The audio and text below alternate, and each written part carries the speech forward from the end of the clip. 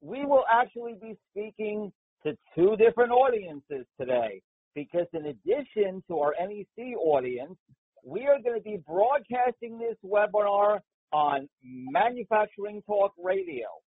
I have the pleasure of being on the team at Manufacturing Talk Radio, and I am the host of the now 2-year-old Manufacturing Matters with Cliff Waldman.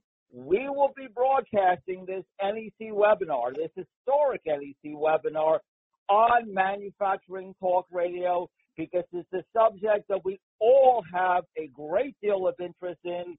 What's going to happen to the U.S. manufacturing sector that has already had so many challenges at a time of great stress, great duress? What's going to look like? What is it going to look like now? What is the path forward? That is what I'm going to explore with my two very distinguished panelists. Kristen Dzyak is Vice President of Industry, Labor, and Economics at the Center for Automotive Research, CAR. She joined CAR in 2005 and has more than 25 years of experience as a researcher and policy analyst. She's globally recognized as an expert on automotive labor, employment, and talent issues, especially in the topic of labor union relations and contracts. Kristen, welcome to our program today. We're delighted you could join us. Thank you for having me. Don Levins is no stranger to listeners of Manufacturing Matters on Manufacturing Talk Radio. Don was my guest on Manufacturing Talk Radio last year. He is the distinguished Vice President and Chief Economist of NEMA, the National Electrical Manufacturers Association. He holds a doctorate in economics from George Mason University, also received a master's degree in economics from Virginia Tech and a bachelor's from the University of Virginia. At NEMA, he heads an in-house consulting operation known as NEMA Business Information Services, which provides econometric modeling, macroeconomic forecasting, market research, economic analysis, and industry data collection services to a wide range of businesses, including many of the world's largest companies. Don, welcome to the NEC webinar, and welcome once again to Talk Radio. Okay, our format, folks, is really quite simple. I'm going to start off. Each of us is going to speak for 10 or 12 minutes. After that, we're going to have a little bit of banter among the panelists to keep things interesting, and then we are going to open it up to questions. For our NEC audience, you have a chat box that you can type in your questions to. We ask, just for the flow of the program, that you wait, that we're going to answer questions after the presenters are done. For the Talk Radio audience, if you have questions, please email them to me, jcweco@aol.com, and we will make every effort to answer your questions. So we're going to go to the screen in front of you. That is the title slide of my short presentation. I can't think of a better title for it, U.S. Manufacturing Crisis and Beyond. Why isn't this moving? All right, now we got it moving. I tell you, everything in the world happening to me on webinars, so, nothing phases me. As you can see, this is annual manufacturing growth from 2000 to 2019. And thus far in the 21st century, it tells the story of a U.S. manufacturing sector that has met many challenges. The difficult employment situation post-2000, the bursting of the dot-com bubble, and the slow years of growth that centers around and after 9/11, the Great Recession, the trade war that we thought we were going to get out of.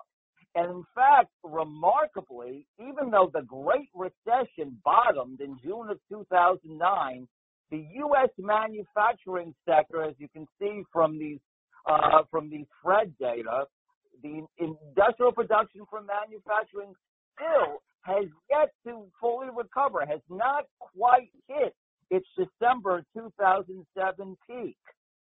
Hopes for a post-trade war recovery, which hit us in 2019, but not that badly, a minus 0.2% decline. They've been dashed by what now has turned into a globally devastating shock with a vicious virus that is rocking the world. Let's look at, normally I show these PMI data. They are very good. They show us that it would look like we were getting into a growth situation because at 50% and higher, that means that U.S. manufacturing is going to grow. Below 50% decline. We were sort of pulling out of the trade war, and then the virus pushed us back in. The Purchasing Managers Index survey has a lot of very valuable insights to offer us at such a difficult time. Let's look at some respondent comments from the most recent survey, the March 2020 survey. COVID is impacting China's raw material supply chain, says somebody in the computer and electronic products sector. COVID has caused a 30% reduction in productivity in our factories. Somebody from the machinery sector. When have you seen that before? A 30% reduction. COVID's impact is extended to Europe and North America. The virus escalation is affecting our purchasing and logistics operations. We have incurred air shipment and production interruptions due to shortages of raw materials and components. Interestingly, though, and the reason that the manufacturing sector might be somewhat different than its impact in the whole economy is that there are some offsetting things in the goods world. We are experiencing a record number of orders in the food and beverages sector due to COVID-19. Let's look at what, in numerical terms, what the virus has done to supply chains. This is the percent of respondents from the ISM survey in March, the most recent one, who reported slower supplier deliveries for U.S. manufacturing. In December, it was about 12%. In March, it was about 36%. You can see the impact of the virus basically overtaking manufacturing supply chains. What about jobs? Well, I went to the NFIB data for the job story here, and the value of this remarkable data set, which for quarterly goes back to the early 1970s and monthly goes back to the mid-1980s, is that you can extract things by industry. This is the percent of small manufacturers who plan to increase employees over the next 3 months minus the percent who plan to decrease employees. It's a net increase. It's a net increase figure. And why small manufacturers? Well, in recent years, employment strength in the manufacturing sector has been pushed to the further reaches of the supply chain. There's evidence that there's been more employment growth in second, third, and fourth tier suppliers than in the original equipment manufacturer or in the big companies. So therefore, a metric of what's going on with employment in the small manufacturers is very relevant to what's going on today. Now, these are monthly data. They're very volatile. But you can see even before this crisis hit, even before the trade war really ravaged us in 2019, we had a peak in employment for employment plans for small manufacturers in late 2018. So what's my forecast? Now, you have to understand this was as strange a forecasting exercise as I think I've ever done, and I'm sure a lot of economists feel that is the case here. What is my forecast for manufacturing growth, U.S. manufacturing growth this year. We've had two major crashes in the economy to look at. One was 2008, 2009, and the other was the Great Depression. Peak to trough in 2008 and 2009, manufacturing lost about almost 21% of its output. It hasn't fully regained it yet. In the Great Depression of the 1930s, there wasn't, the best you can look at there is industrial production, which is manufacturing, mining, and utilities. And there, that index lost about 47% of the output there. So my best thinking is that it's not going to be as deep as the Great Depression for the simple reason that this may end up to be a quicker plunge and rise than anybody thought, but it's certainly going to be worse than the Great Recession because of the fact that we are simply closing things down. The auto industry has been shut down. I'm quite sure I'm going to have to revise these, but for right now, I'm thinking about a 22% decline in U.S. manufacturing output this year, with about a 12% rebound next year, and then probably a continuation of a slow path going forward. Again, we are all forecasting in the dark, but I think there's some logic given the history of the manufacturing sector through deep declines, although this one is even unusual in that respect, to say that this is at least a starting point for a forecast. What are the recovery issues? What are the issues in the manufacturing sector's recovery from the pandemic-driven decline? Well, first and foremost, the virus, the status of the outbreak. The question I have is here. We know that in other parts of the economy, bending the COVID curve gives us a stark choice. Either we do that or we put people back to work. In the restaurant industry, it's terribly stark. If we bend the COVID curve, particularly restaurant waiters, waitresses, are going to lose their jobs. So it's a start, for the moment anyway, it's a stark choice. For manufacturing, I wonder if it's not just a little bit different. It is a different sector. It is a more capital-driven sector. There are certain parts of manufacturing that are critical now. Food, medical supplies. Every day we hear about the challenges with medical supplies. So that horrible choice is certainly in the manufacturing sector, but maybe not to the extent as the rest of the economy. Third, in terms of a recovery issue for U.S. manufacturing, is how long this goes on. The longer this horrible state of affairs with a basic shutdown through so much of the economy goes on, the harder it will be for all of the economy to recover. Then once we do recover, you have the usual set of things that matter to manufacturing. The state of the global recovery, and the IMF came out with a terribly stark forecast of about -4% in global growth, much worse than we had in the Great Recession.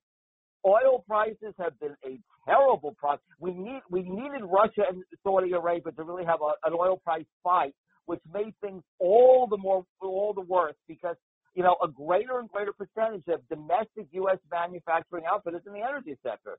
And, of course, the dollar.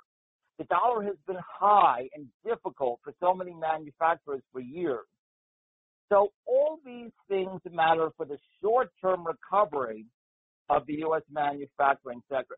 Finally, looking forward, what are some of the long-term impacts of the pandemic? This, too, will be a work in progress. We continue to look at them. But I'm going to put forth 4 things.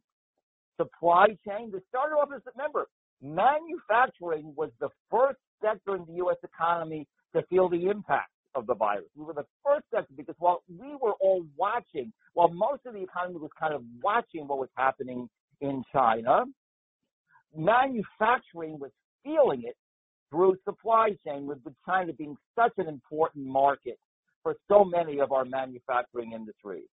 Automation. Are we going to accelerate it? It seems that a public and private acceleration of what's already been a fast and rapid investment in automation might come from this. Additive manufacturing.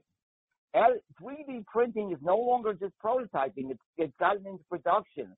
And because it creates so much flexibility in the supply chain, are we going to have an accelerated investment, both public and private, in that? And finally, of course, biotech. The obvious biotech surge that we're going to have deserves to be studied because it's going to have spillover impacts beyond those narrow industry sectors into other parts of manufacturing that I think are going to surprise people and that we ought to know about. That's my general comments. We are going to learn as we go along. I'm going to turn it over to Kristen now for her comments on autos. Thank you very much, Cliff. It's a pleasure to be with you. The auto industry, as you guys know, extremely capital intensive, very global, and we're experiencing simultaneous supply and demand shocks at the same time. The supply chain disruptions began with us as the virus took hold in Asia, and I'm not convinced that the full brunt of the disruption in China and other Asian countries had reached our shores before the U.S. started to shut down. We've seen demand crash, 40% down in March, and likely much more in April as more of the country is shut down.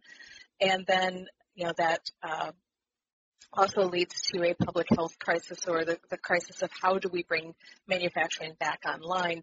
How do we put auto workers in close proximity to each other to make vehicles once we have a return to some degree of normal? There has to be social distancing in the plants. There has to be wider spread testing and other provisions for the restart. So those are the three big buckets that we consider and think about: are the supply chain disruption, the demand side, and then the health issues that we're facing in the plants. The interesting thing is that this disease has had a serial march across the globe, starting first in China, moving second to Europe, and now in North America. And with that, we can see some of the patterns of recovery in China. We're also seeing in Europe, there's beginnings to be some return to production, ironically, to support Chinese manufacturing. So there are differences in our three different regions of the world in terms of population density, government response, even personal vehicle ownership that may change the course of the recovery here versus what we're seeing in China. But it's hopeful to see China's come back online, and to a large degree outside of Hubei and Wuhan, things are returning to some degree of normal. And, of course, many of our companies operate in all three markets as well, so they've had that personal experience within their company about what it takes to synchronize and start up production again. Automotive, as you may know, is very capital intensive, and how long this lasts will determine whether automakers and suppliers are going to make it through. We work on a negative working capital model. Automakers are paid immediately after the vehicles are shipped from their plants, and they have typically 30 to 60 days to pay for suppliers for their materials and parts production. So generally, through the course of a year, the automaker cash and production shipments ramp up through time. In this current environment, the negative working capital is unwinding very quickly as they're paying suppliers for the work done 30 to 60 days ago with no money coming in the front door. And there's a lot that's different about this from 2008 and 2009. The industry is much healthier with 10 years of very profitable operations and much healthier balance sheets as a result of the bankruptcies at General Motors and Chrysler. So they're in a much better position. The capital or the capacity utilization is also much better. There's not a lot of underutilized capital in the system at the moment, so there's not that a wave of new plant closures or anything like that coming, depending again on the course of the disease and how long we're shut down. However, despite all of that, and despite the access to functioning capital markets and the ability to tap those capital markets, much of the industry has maybe 2 to 3 months of liquidity. And that's absent any government assistance. And the government assistance, we're really looking for how efficiently they can get that money out, especially to the smaller suppliers. About 78% of the companies that are classified as automotive suppliers have firms of the size of less than 100 employees and about $4.5 million in receipts, in annual receipts.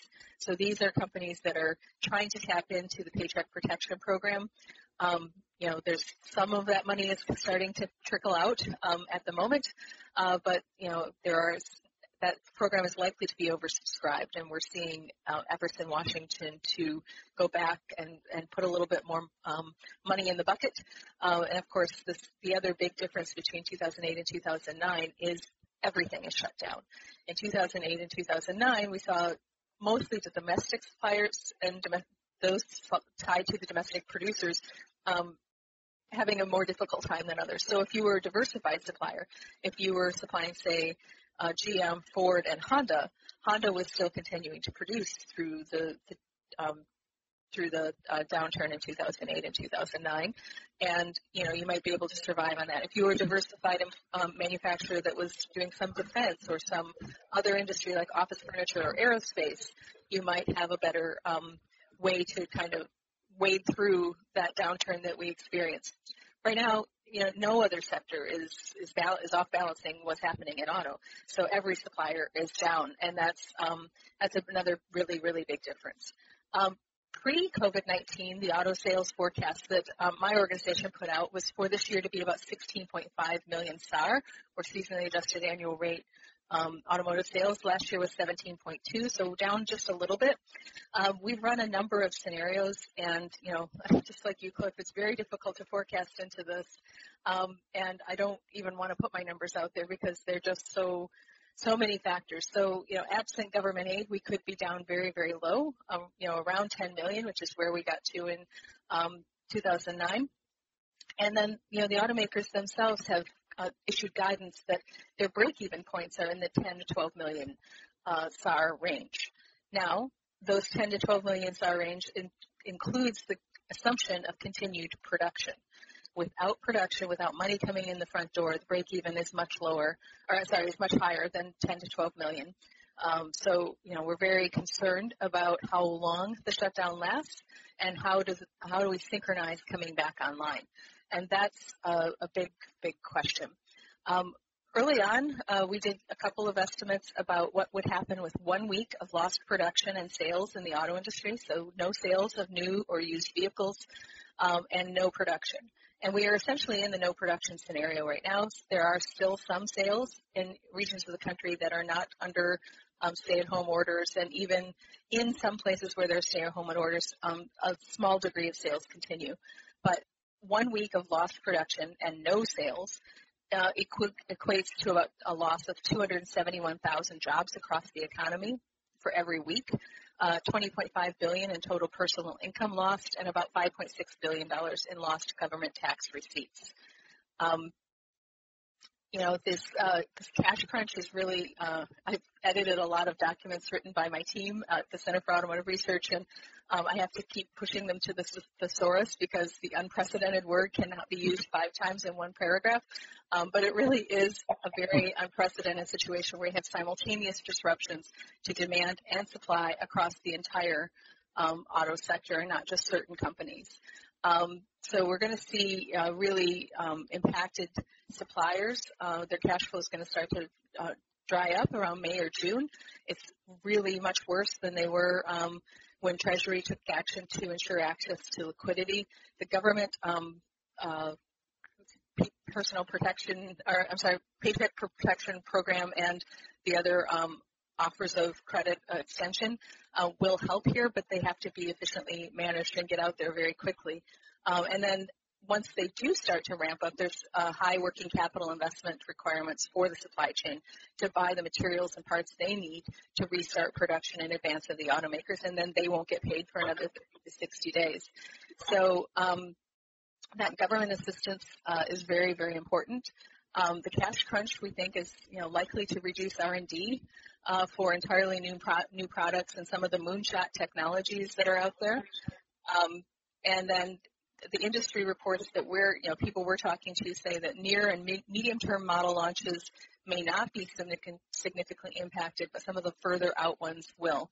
And of course, this is a very globally integrated industry, and we're very dependent on parts imports from other regions of the world. About 40% of our parts come from Mexico. Mexico has been a very different response to the COVID-19 outbreak, and there's differential orders in place in different states in Mexico about what constitutes essential manufacturing.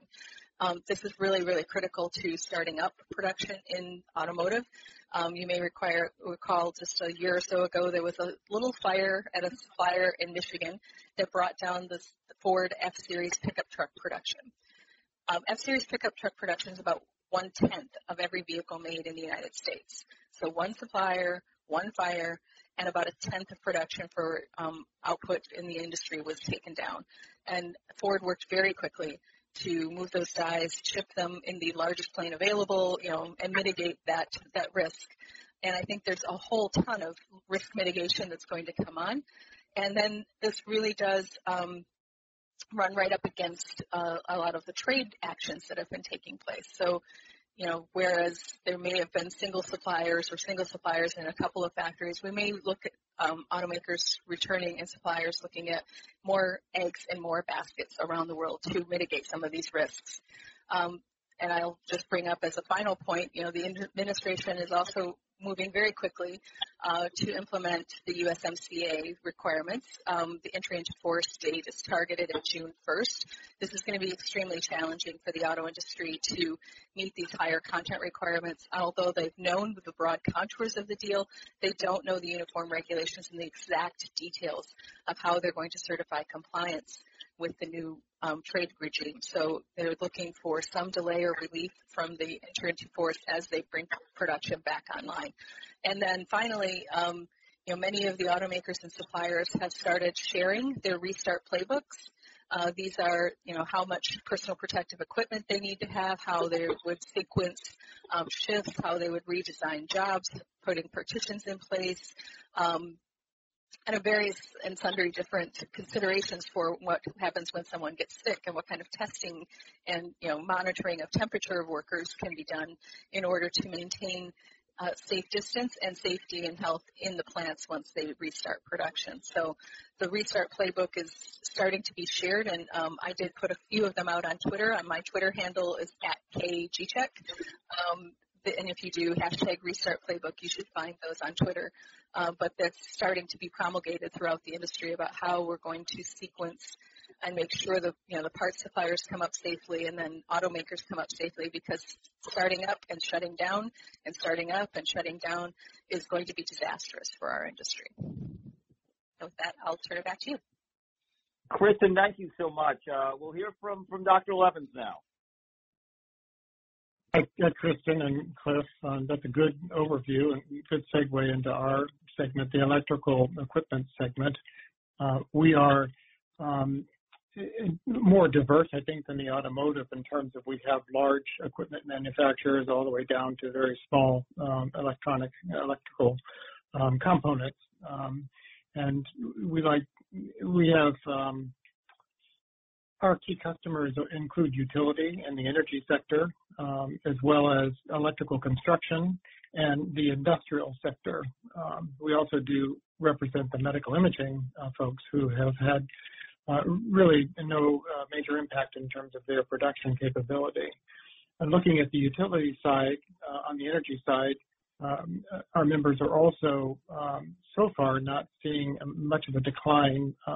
They're concerned about the demand for electrical, but these tend to be longer-term projects, and so there's a little less concern that we're hearing.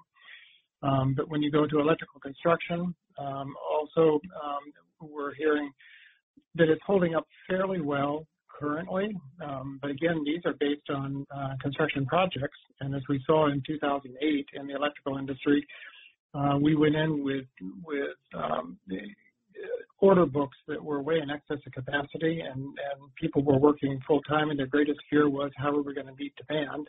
And by midway through 2008, most of those orders got canceled. So we're early on into this, and we're concerned another situation on the construction side that people could pull back. And on the industrial side, it's been very hard hit. It was hard hit, as you mentioned, Cliff, before we even got into this. It's been struggling. And now it's, with the trade sector and the prospect of trade cratering over the next 6 to 18 months, that does not bode well for the overall industrial sector. But one of the things we found that it's most difficult for our member companies is getting current information. Most of the information we get from the government is backward-looking, and that was all rosy. We don't have a lot of current other than the ISM, and even that tended to be backward. So we've been doing a series of surveys out to members to find out, to post them almost on a weekly basis to find out what they're running up against. And according to the respondents that we've heard from, about 2/3 of them have not had to do any curtailment of production. They're still keeping production strong. 1/3 of them have seen some production reduction. The most of them have cut production by about, of those who did, between 1 and 25%. So we're still not heavily hit. The top challenges our companies are finding is they're concerned about the potential for declining demand. They're seeing some of it, and there's an inability for them to plan ahead, given the uncertainty inherent in the pandemic and the response to it. Employee availability is also cited as something that's concerning and to many of our member companies. Many employees have had to take leave either because they were sick or somebody else in their household was sick, and so they have not been able to come to work. Also, the generous unemployment insurance that has been beefed up has made it so that many companies now are having to offer bonuses to get people to get off of unemployment insurance and come work for them. So finding the workforce in our areas, some of our areas are running full out and can't, they're at max capacity, and they need more workers and are unable to find workers in their specific areas. So it's a mixed bag here. Some of them are looking into what the government could do to help in this, and the most frequent response, one of the most frequent responses we get is that the government needs to suspend tariffs and other trade barriers, that's exacerbating the supply chain effects that we're seeing that are also disrupting the economy. And so, I mean, I think that gives you a snapshot of where we are from the economic standpoint. And I must say that one of the things we're focusing on is what is it going to be like going forward? Not so much we all understand what's happening in this second quarter, but it's going to be devastating. But what is difficult is to paint the picture in the third and the fourth quarter and on into next year. And do we have a very quick recovery, the V-shaped recovery we're hearing about? Maybe if we start in June to relax. If we wait until August to do that, does it turn into a U-shape? And does it become a much more deeper, longer-lasting recession? Or could we push this too early and wind up with a W? And it's very hard to do those types of scenario analysis with the data changing at all points. And I know that the people we deal with at IHS Global have been working night and day to get their models in shape to try to do this scenario forecasting. And that many of us are left in the dark as to how to look forward to it. But one thing that I've noticed is that there's a number of people making forecasts as to what this new normal is going to look like, that you could expect such and such to happen in transportation. Electric vehicles are going to be hit hard. We're going to see all kinds of changes out there. And I would just caution that you got to go back to 2009/11, 2001, and people were we're making all kinds of forecasts that no one would ever travel again. We would never have conventions. We wouldn't have meetings. We wouldn't do all kinds of things as a result of 9/11, and that turned out to be wrong. And there's a lot of misguided forecasts out there. So I think we have to be careful about extrapolating the current into the future because many things will be changing. And as dire as it is, the government's also injecting trillions of dollars of stimulus money into the economy. And that much of it could be wasted, could be leaked, but that will count in terms of keeping the economy going and holding some people in place so that when we have these relaxed social distancing requirements, the economy will be ready to come back to steam. That's my summary remarks. Cliff, if you want to move on to your questions. Don, first of all, thank you very much. Thank you both, Don and Kristen. We certainly want to get to participant questions. I'm just going to throw out one question for both Don and Kristen, just to get your feel for this. And it's a difficult question, but you have to imagine going forward that there's at least a possibility that this event is going to change, in some fundamental way, change our economic relationship with China. And I mean that on not so much on a government geopolitical level, but on a private sector level. Obviously, it's an enormous market, a middle-class market that is getting wealthier by the year. But at the same time, the costs and the perceived costs are of doing business, of having a China-centric supply chain, of having an economic business relationship with China, at least are growing. I'm going to ask both of you. I'll ask Kristen to respond first, Don second.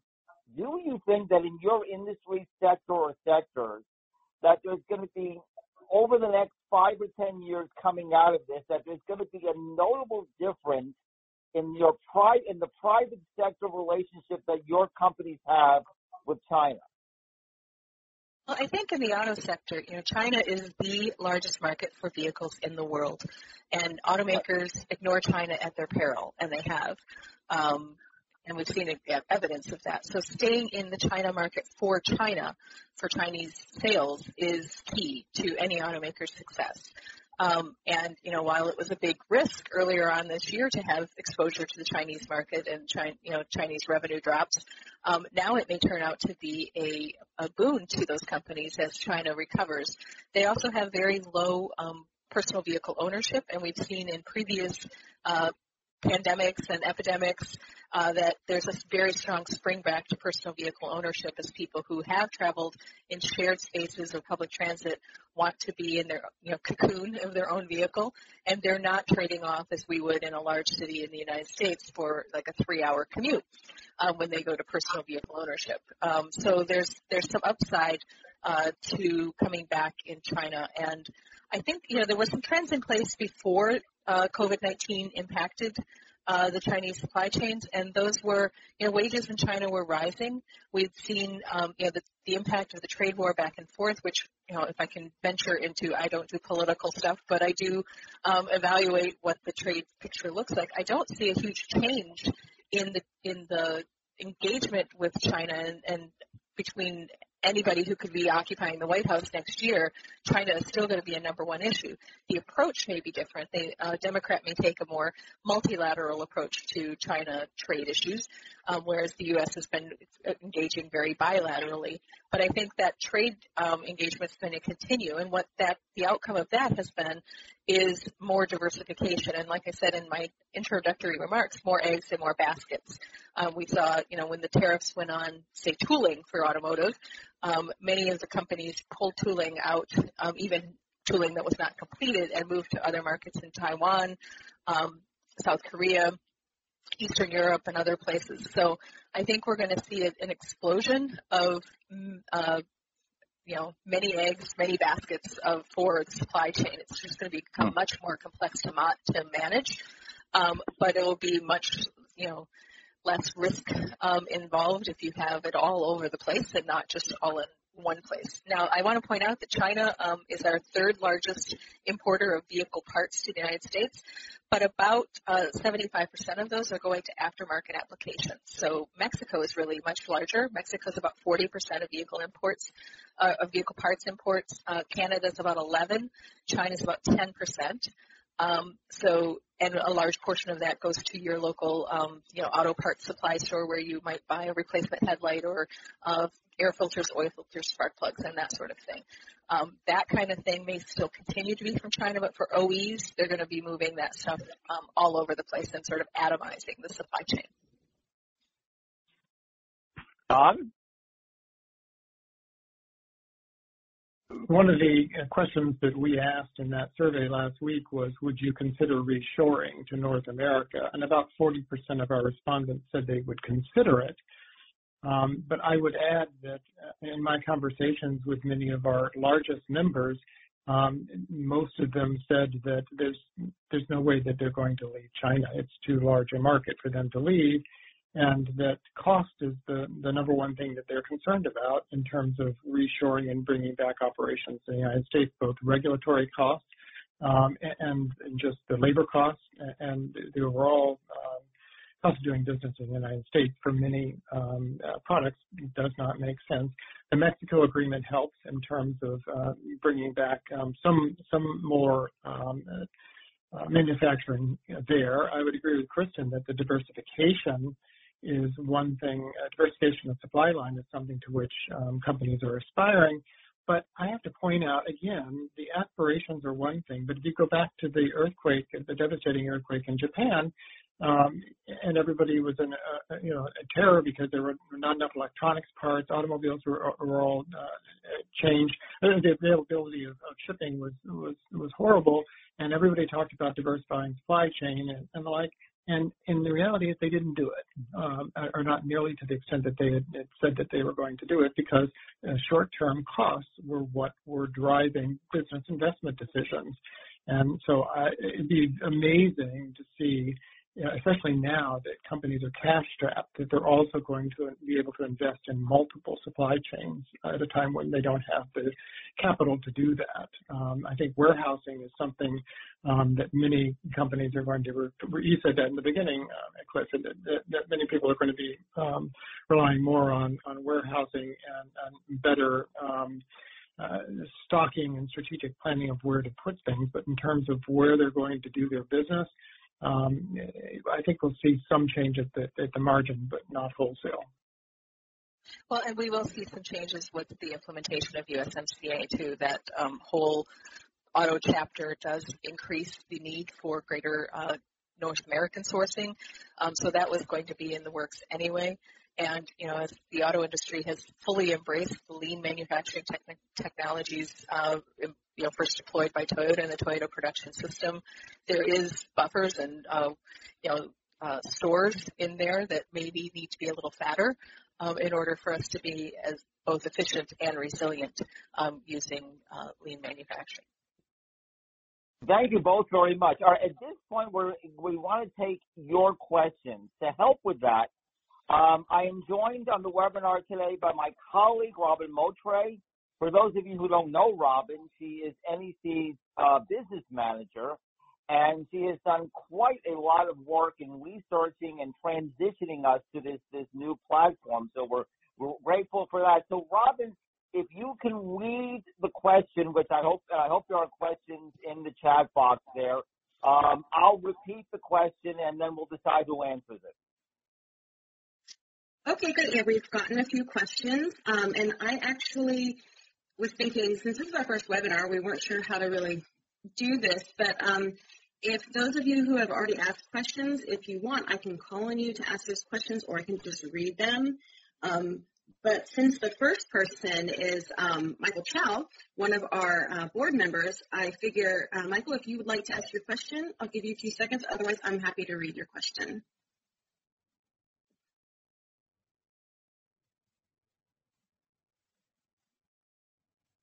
Why don't you read Michael's question? Okay, yeah, because everyone might already be in the mute mode and webinar mode. He asked, what practical measures have U.S. manufacturers made or will they make to change their production processes to allow for social distancing guidelines to be respected on factory floors? And have such measures been accounted for in your near-term forecast for the sectors? If so, could you please share how you accounted for these production adjustments? And I know we talked a little bit about that, but maybe you can expand on it.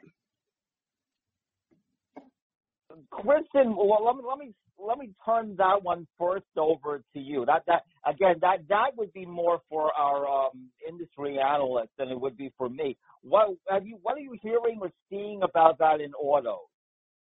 So we have already seen some of this. You know, there was a negotiation going on as the auto industry started to shut down between the Detroit 3 automakers that are represented by the UAW and the UAW about conditions where they would continue to produce until the decision to shut down was made. So we saw a little peek into what was being considered. You know, I think when we come back one shift. We may come back, you know, at slower line speeds. We know that some of the jobs are being redesigned so that, you know, where they may be, you know, often doing simultaneous, you know, the right and the left of something at the same time, especially things that are inside the vehicle. They may be sequencing those out. So somebody's inside the vehicle and somebody's working outside the vehicle when, you know, say seatbelt anchors are being installed. So they're not right next to each other. They're going to, you know, they're making personal protective equipment for the healthcare sector now, as well as, you know, ventilators and all sorts of other things. But they're going to need some of that personal protective equipment in the plants as well. What we've seen in the continuing production, so the parts distribution arms are working as well as this arsenal of health, the people who are working in the healthcare manufacturing in the auto plants. You know, they're doing temperature checks at the door. They've got a plan in place if somebody falls ill, you know, where is the sick bay, and how are they going to manage that. They've had increased sanitation of the workplace, so there has to be greater breaks for those cleaning processes to happen, taking out half the chairs in the cafeteria and sequencing lunches. People come into shift through one door and leave the shift through another door, so there's no crossing when people come in, and even, you know, at the time clock. Having just somebody who's interacting at the time clock, so the time clock is not a source of contagion as well.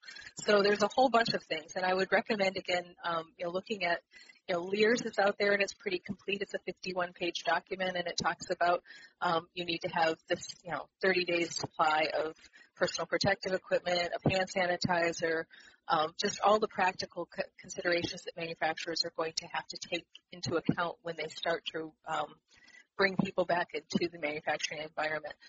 There's partitions that they may be putting up in some places too where they cannot get the 6-foot distance between people. They may put partitions to try to interrupt the disease contagion or the airflow between people.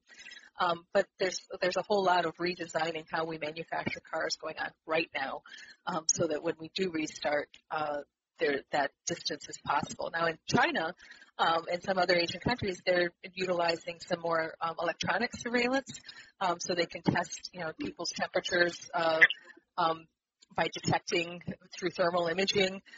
They can also, you know, track people's phones and know how close people are getting to each other. I don't know that this country or this region of the world is going to be that accepting of those sorts of personal tracking, and even, you know, taking temperatures at the door may violate HIPAA.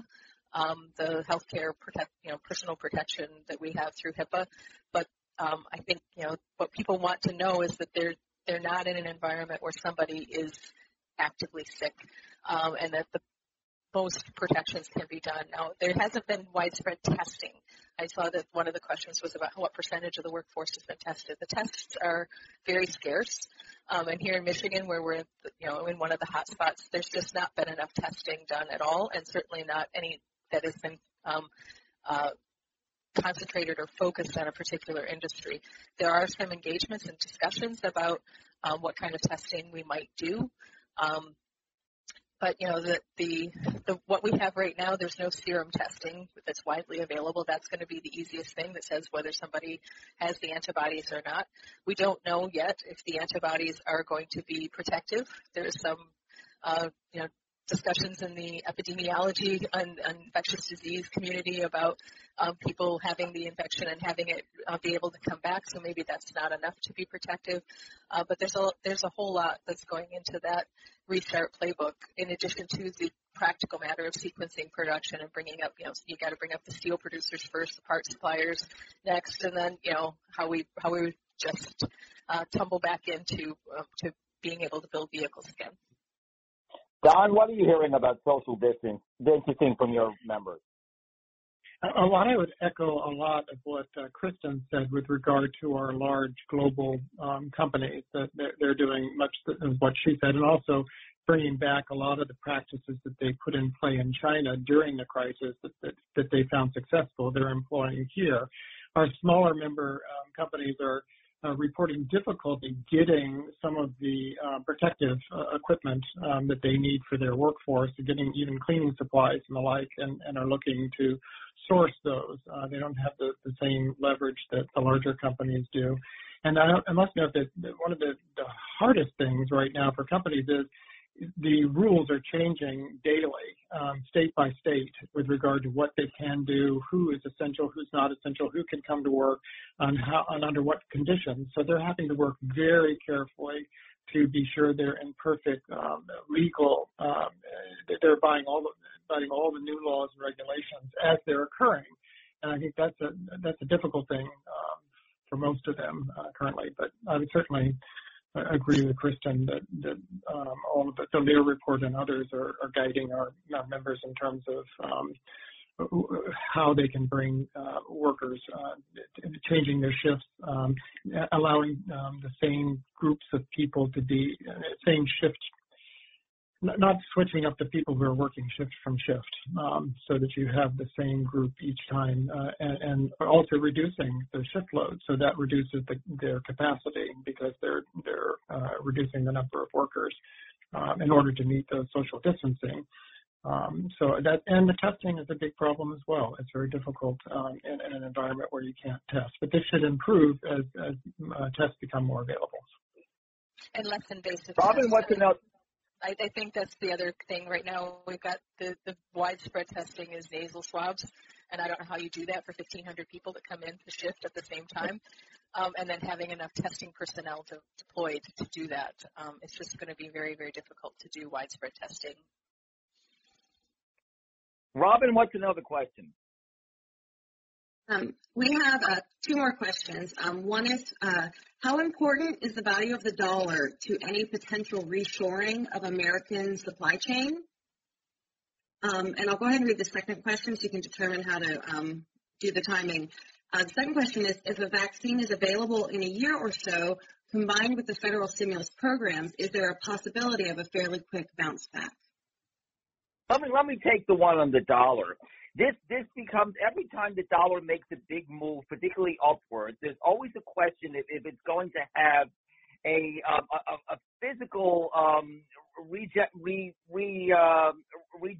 of supply chains. The issue with the dollar is how remarkably volatile it can be. And I do not think, this is something I've changed my mind on from, let's say, 5 years ago. I do not think that the dollar is going to have that much of an impact on supply chain decision making. If Kristen, Don, if you disagree with that in your specific areas, but I just, again, the dollar has, took a big leap upwards, and the broad trade weighted dollar took a big leap upwards in 2014. It's a very difficult burden for a lot of manufacturers, but there's never any evidence that there's any fundamental supply chain thinking that changes with even with a difficult and arguably overvalued dollar. But Kristen and Don, you can disagree with me. I don't disagree with you. No, I would agree that it's not the driving force. Robin, what was the second question? I'm sorry. Just a moment. I'll read that second question. And Kristen's not going to be able to stay with us much longer because we're approaching 4 o'clock. Right. The question is, if a vaccine is available in a year or so, combined with the federal stimulus programs, is there a possibility of a fairly quick bounce back? I'm going to take that and then we'll push it. A vaccine and the federal stimulus. I'll give you my view on the federal stimulus program. It's really not, at least at the moment, it's really not a stimulus program. I would call it a federal stability program. It's not going to stimulate anything. It's making sure that we get from one end of this nightmare to the other with the foundations of economic activity in place. That we minimize bankruptcies, that we minimize systemic risk, the mortgages, the debt market, the corporate debt, that kinds of thing. So I think the vaccine and the federal stability legislation and what the Federal Reserve has done are necessary, but not really sufficient conditions for manufacturing to recover. Really, as I pointed out in my slides, what has to happen on top of all of that is that we're the most globalized sector, so the global economy has to recover. And I think that's going to be a real hole. I think the U.S. will probably recover before the globe does, but manufacturing is going to be weighed down by a very uncertain world, I'm afraid, for years to come. I think we'll have some bounce back is my forecast. A partial bounce back is my forecast indicated in 2021, and then slowness, kind of sluggishness thereafter. I hope not, but that's what I'm looking at. Listen, folks, I don't want to keep anybody beyond our time. It is 4 o'clock right now. I want to first thank our two very distinguished guests, Kristen and Don. We could not have had more insightful analysts join us today. To the NEC audience, this is the first webinar we're having, and we are going to planning many others as we want to keep our high-quality program going at this very difficult and very critical time. We want to be an asset, a partner with you in trying to understand what's going on in all segments of the economy. To the talk radio audience, the same thing. I will make sure that my program keeps on top of this. We want to be an asset to talk radio listeners as we go through this very dark, very difficult period.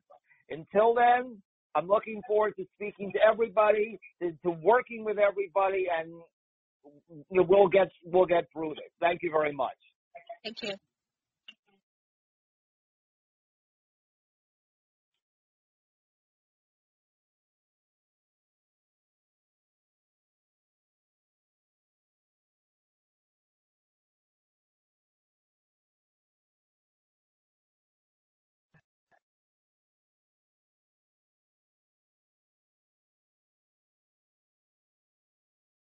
This podcast is a part of the C-Suite Radio Network.